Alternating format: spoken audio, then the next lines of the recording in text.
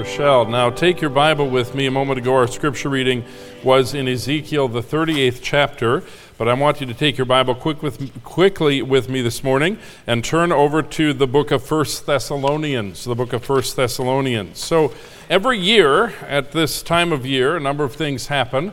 I hope you made some New Year's resolutions. Pastor Monty, I made them and I broke them. Well, join the club. Now just remake them today. Okay. The problem is you're not a failure until you quit. Okay. You're not a failure until you quit. That's true of everything in life. You're not a failure till you quit. So that's one of the things around first of the year. We look at our decisions. We look at ourselves. We should look at ourselves and ask ourselves where we are. Take personal account of our personal life, our marriage, who we are as a person, physically, all those different things. That's a good thing. But a second thing I think about every year is this. The question in my mind, is this the year that Jesus will come? It should be a real question. I'll prove that to you in a moment. Is this the year that Jesus will come? Now, 2023, I asked myself that question. Is this the year that Jesus will come? He did not come in 2023. We're going to get into detail about this in a moment. But it's not only wise to ask that question, it is thoroughly biblical. Some time ago, I don't know when it was, some time ago I had a chart, and I think, gentlemen, you have that chart back there in the sound booth. Hello? Hello? Earth to Mars, okay. A long time ago, I hope you can put that up. Do they have that, Eric? Oh, there, boom! There it is, folks, there it is. Okay, that's the old one. Where's the new one? Do we have the new one? Okay, well, I'll just work off of the old one. I added some things. I didn't change it all around. I just added some things, okay? The general chart that I'm showing you is a basic chart of what you come up with regarding end-time events if you take the Bible literally. Now, I know we have folks that are visiting with us today. There's no doubt in my mind that we are living in the end times. In fact, the Bible says that began on the day of Pentecost. The church age runs concurrent with the end times up to a certain point. Okay, so I'm going to talk about that. But I guess I need to do this since I don't have the other chart. Let me do this, okay? Let me give you a quick run-through of this just to bring you up to speed, because there are some people that don't know, and we'll work on the other chart later, okay? Of course, this is a timeline. This is a timeline. That is the cross, okay, when Jesus died, okay? We're going, now prior to that, over here somewhere, see my nice fancy, isn't that fancy? See that? Prior to that is the Old Testament age, okay, the Old Testament age. The New Testament age, safely we can say, begins at the time of the crucifixion, the resurrection of Jesus Christ. So, then you have 70 AD. What is 70 AD? Well, 70 AD was when the temple in Jerusalem was destroyed, okay? That is very, very important because Jesus talked about that in Matthew 24, and he defined that destruction in Luke chapter 21. So that's very, very important. Jesus predicted it. It happened in 70 AD. Now, this period of time right here, and it's not on your chart, this period of time right here is something that we call the church age. Okay, Pastor Monty, what is that? In answer to the question of my sermon, where are we? We are currently living in the church age. Oh, Pastor Monty, when does that end? I don't know. It ends, though, at the rapture of the church. Now, I'll get into that because I know I have people in the audience who have not a clue what I'm talking about. I'll get into that in a moment. But the church age, this is an unspecified period of time that will end with the rapture of the church. Now, this over here is only 7 years. This is not proportional. This over here has been going on for in excess of 2,000 years. This is not proportional. This is just a 7-year time period, oftentimes referred to as the tribulation period, okay? The book of Revelation, the bulk of the book of Revelation, deals with details concerning that 7-year time period. At the close of that time period, Jesus will come back and he will establish his millennial kingdom. There will be Israel's national repentance. I've given a lot of related scripture to that. But here's the question. Well, where are we? Where are we? Now, a chart like this has some real benefits. The main benefit is this. We took all the scripture, and much, much more than I have on that chart. I couldn't fit it. Fully 1/4 of the Bible is prophecy. Did you all know that? 1/4 of the Bible is prophecy. So we've taken all the scripture, Old and New Testament, we put it all together and kind of come up with this scheme. Okay, and I could talk about this for hours, but I will spare you.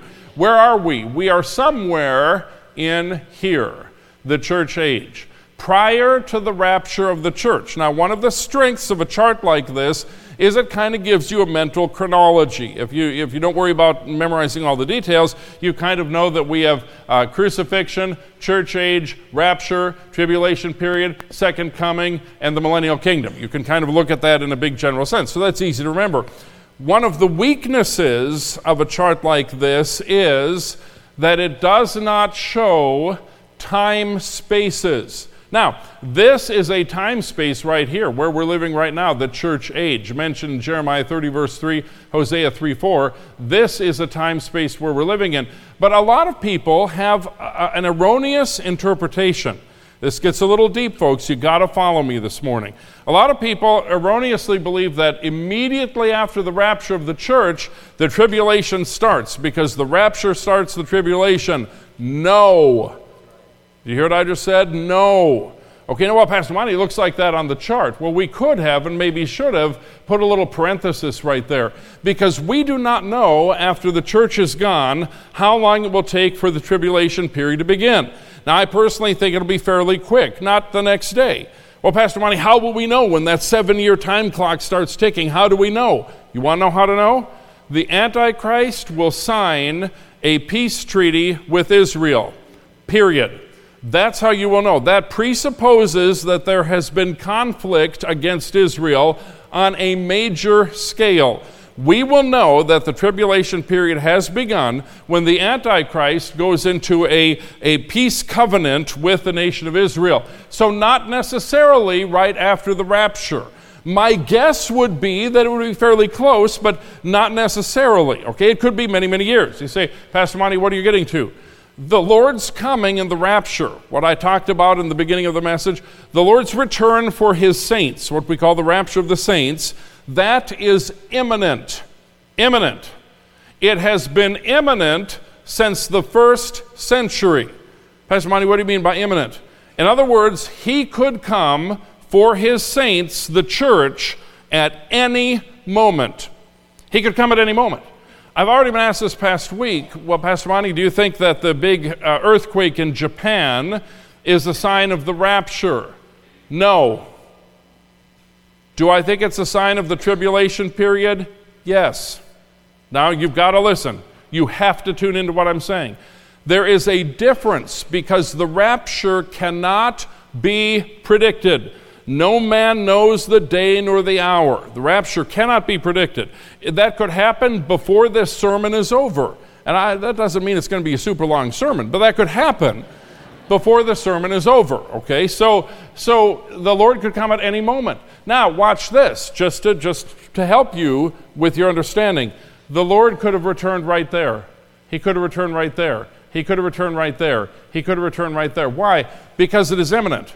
The New Testament teaches that every generation of believers should be eagerly anticipating and looking for the return of Christ in the rapture. Your Bible's open to 1 Thessalonians.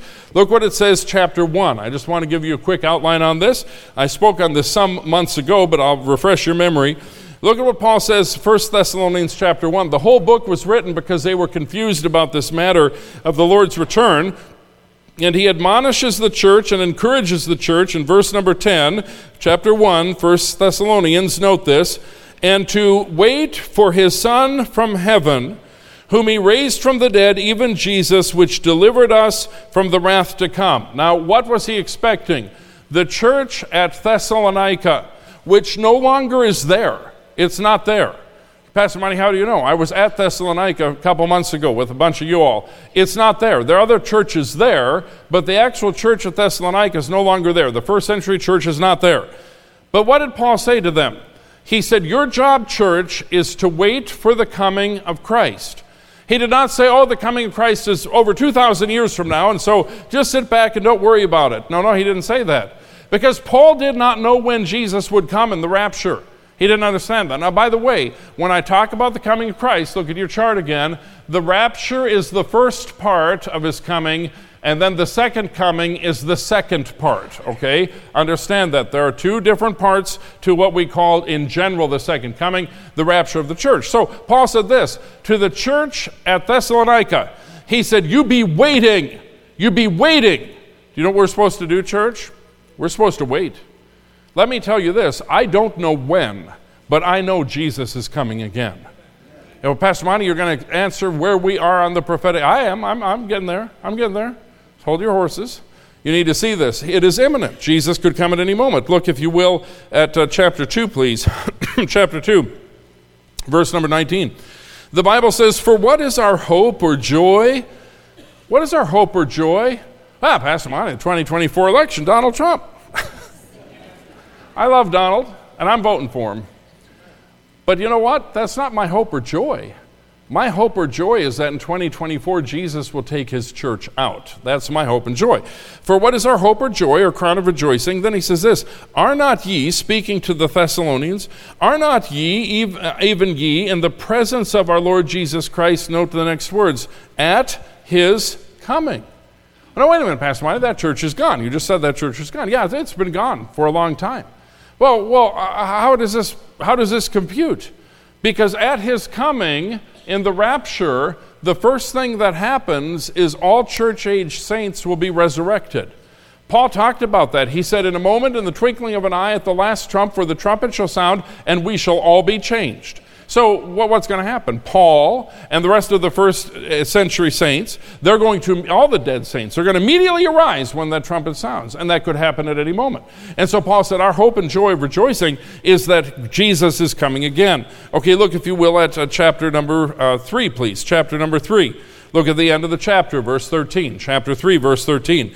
To this end, he may establish your hearts, speaking to the church at Thessalonica, be strengthened in your hearts.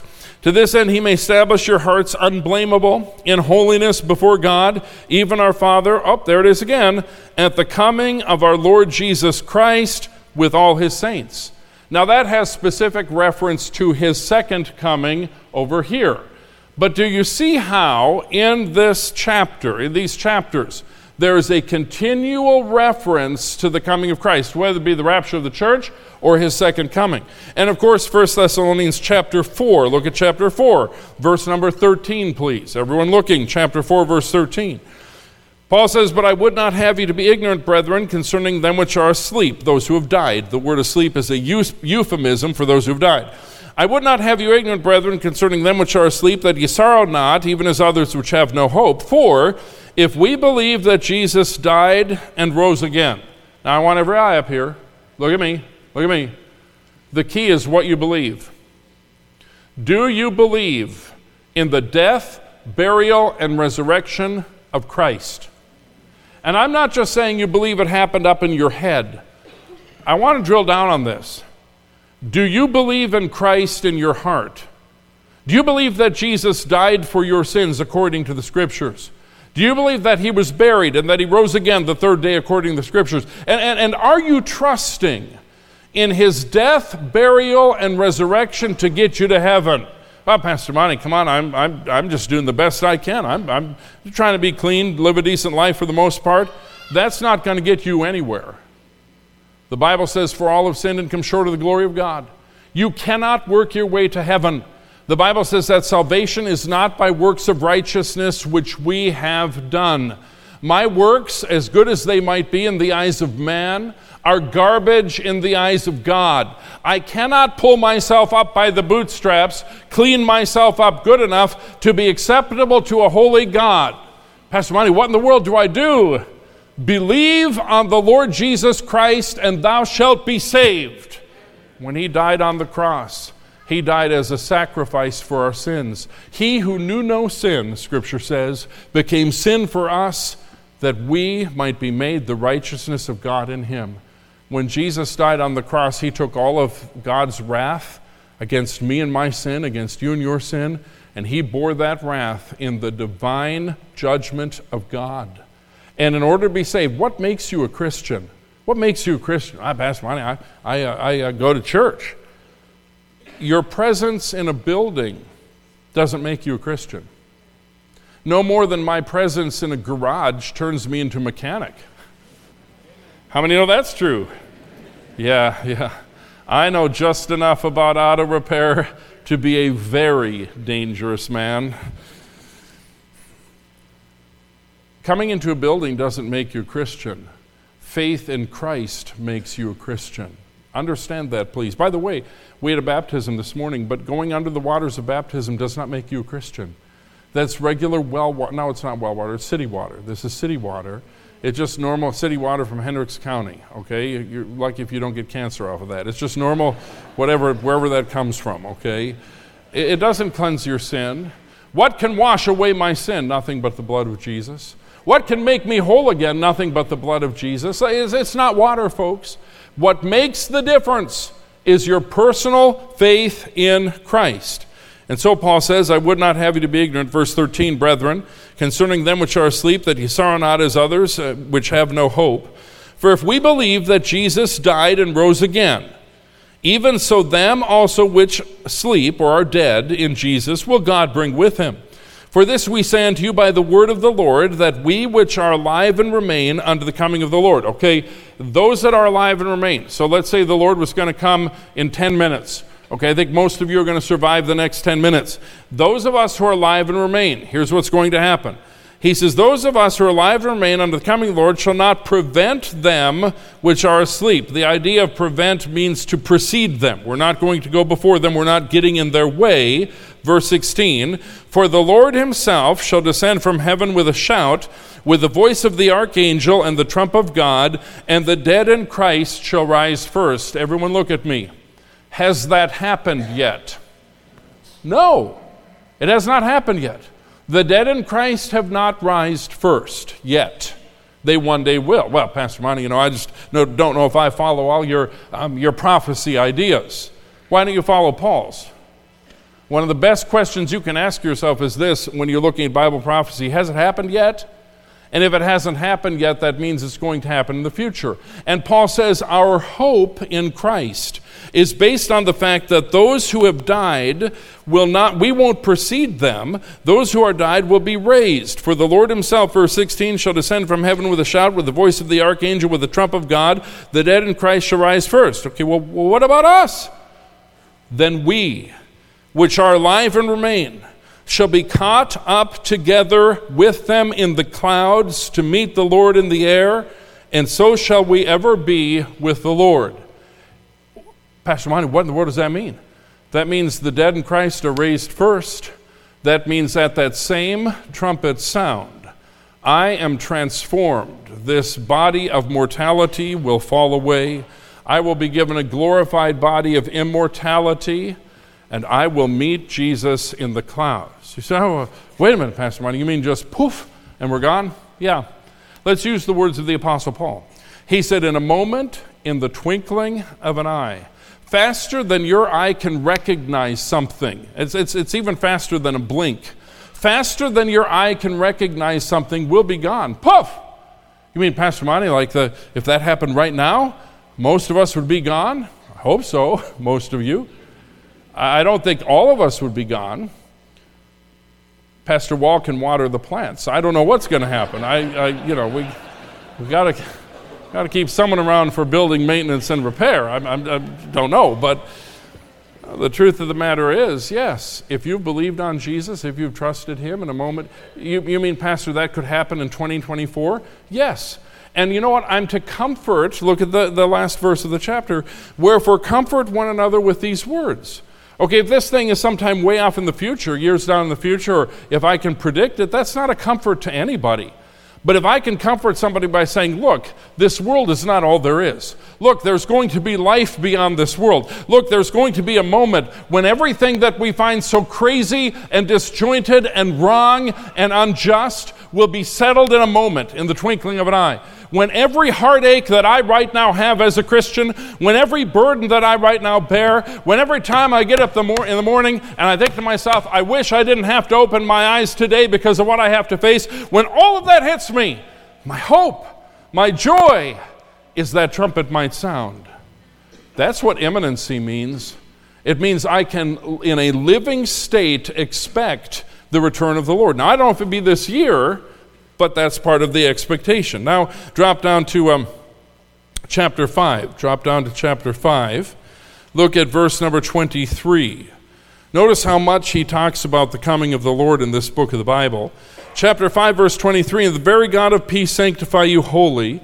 And I pray, God, your whole spirit and soul and body be preserved blameless," note the next words, "unto the coming of our Lord Jesus Christ."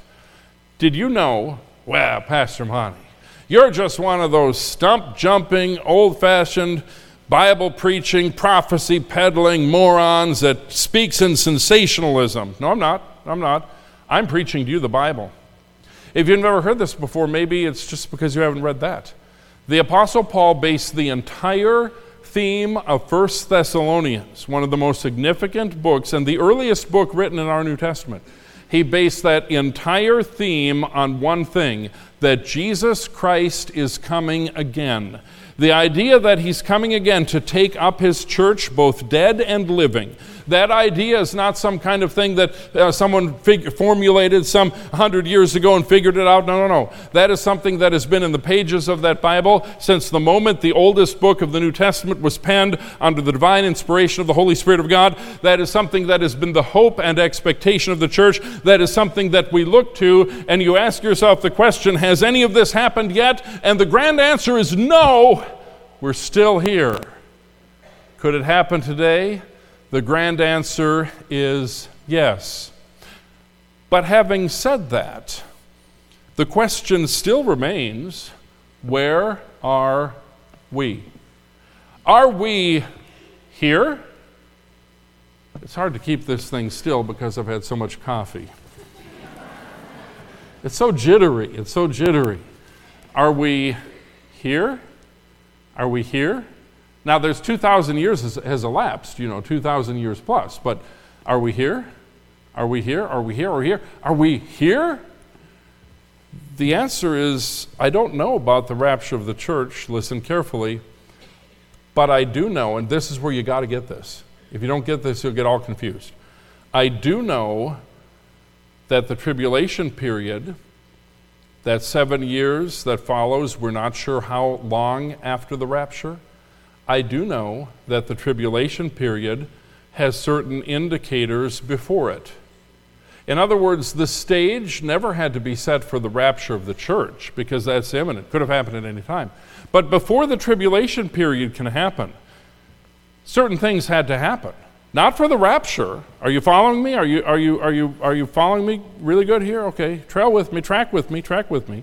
Not for the rapture, but for the tribulation period. So what are some of those things?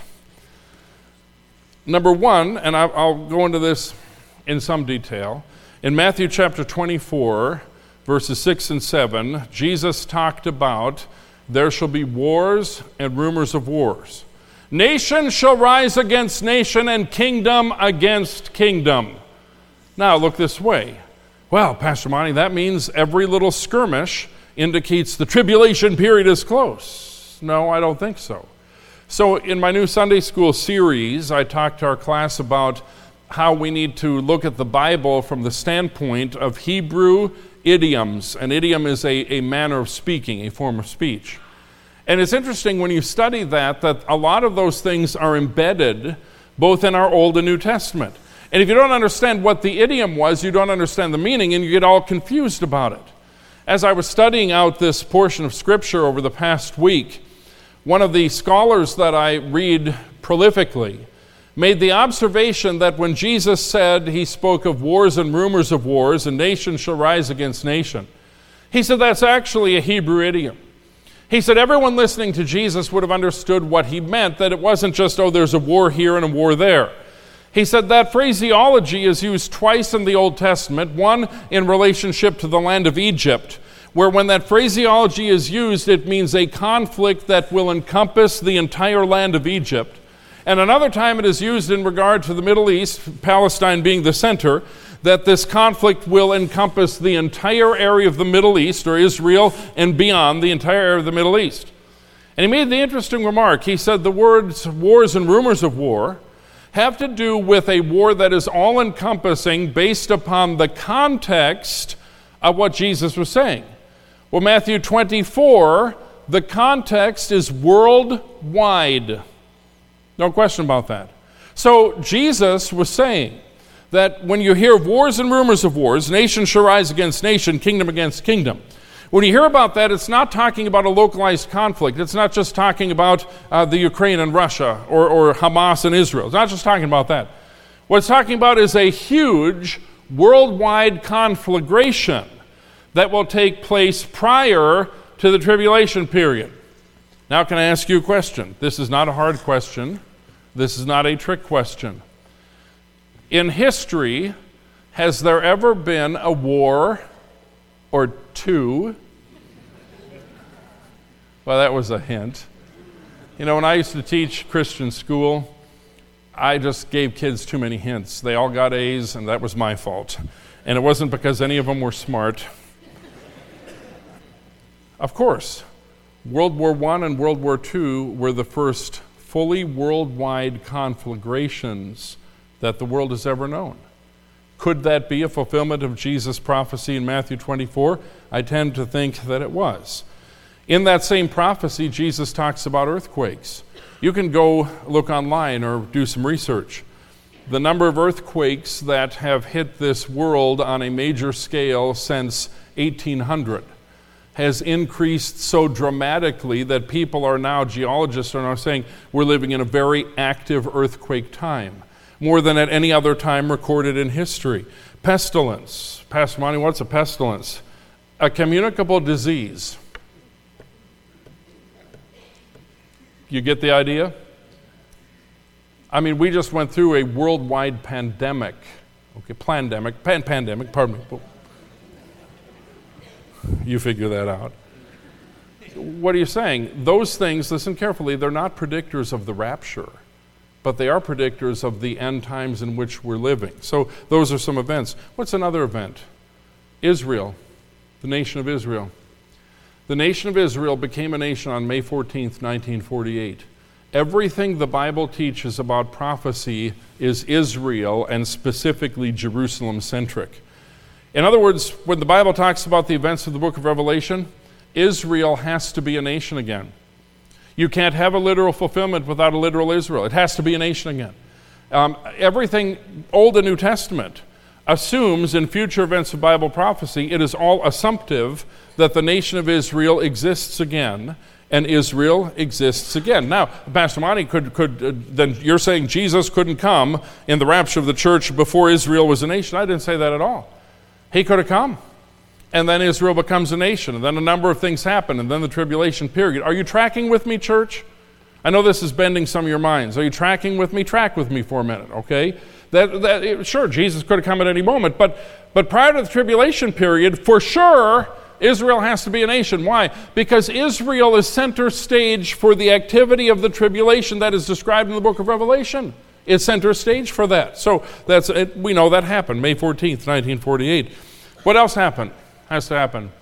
According to the Bible, Jerusalem has to be under Jewish control. Oh, that happened on May 14th, 1940. No, it didn't.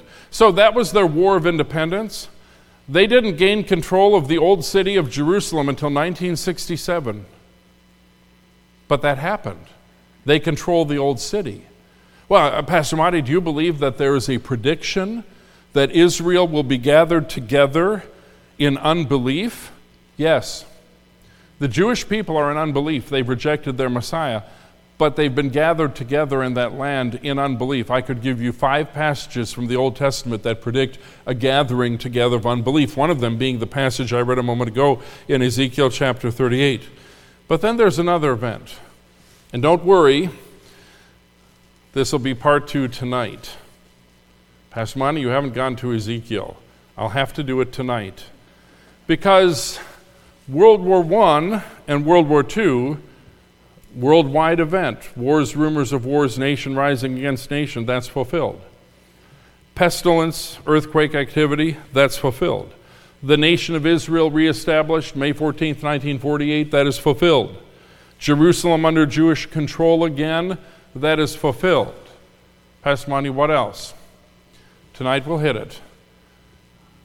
A chapter that most of you who've been in church for decades have never heard touched, Ezekiel 38. Tonight we're going to deal with the Gog and Magog conflict. And let me give you a little teaser. I personally believe that that conflict will take place prior to the tribulation. I have reasons for believing that.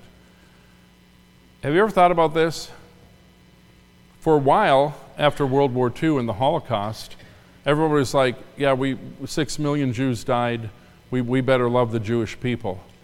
The United Nations, which wouldn't give them a penny today, gave them a country back in 1948. But what's the world's attitude toward Israel now? It stinks. It stinks. What about the Russians? Can't stand Israel. What about the nations of the former Soviet Republic? They can't stand Israel. What about the nations of the world? What about Europe? They can't stand Israel. And there is an increasing anti-Semitism, listen carefully, that could very well lead to or be an excuse for the conflict described in Ezekiel 38. Pastor Marty, could that happen before the Lord returns in the rapture of the church? It sure could. Sure could. Could it happen afterwards? It sure could. Because I don't know when this is happening, but I think tonight I'm going to point out that we are right on the precipice of worldwide, at least a coalition-wide movement against the nation of Israel. Where are we? Where are we? If I had to guess, note the word I used. If I had to guess, where are we? If I had to guess, we're pretty close. I don't know for sure. That's a total guess on my part. But the stage has never been better set. Tonight we'll dig into, what is this Gog-Magog thing? What in the world does that mean? And I think you'll be amazed at the clarity that the prophet brings. But Pastor Marty, well, how does this apply to my life? Can I tell you how? Can I tell you how? Get on God's side. If you're not a Christian, I want you to become a Christian. I'm not asking you to become a Baptist. I'm just saying get saved, become a Christian. Get on God's side, because to not be on God's side would be a horrible and perilous place to be, as every word of that Bible is unfolded in the coming days. Father, I pray you'll take the word of God. Help us, Lord, to look, as you have said in the word, for the coming of Christ and the rapture of the church. That is our blessed hope. We pray with the Apostle John, even so come, Lord Jesus. And now I pray, Father, that if there's anyone here that does not know you as Savior, what a great way to start the year, giving their life to Christ. Maybe there's someone here who needs to recommit their life to Christ, get some things right with God, and take it all more seriously in their life. Then what a great decision that would be. Father, please work in a way that only you can. Speak to hearts through your Holy Spirit. In Jesus' name, let's stand.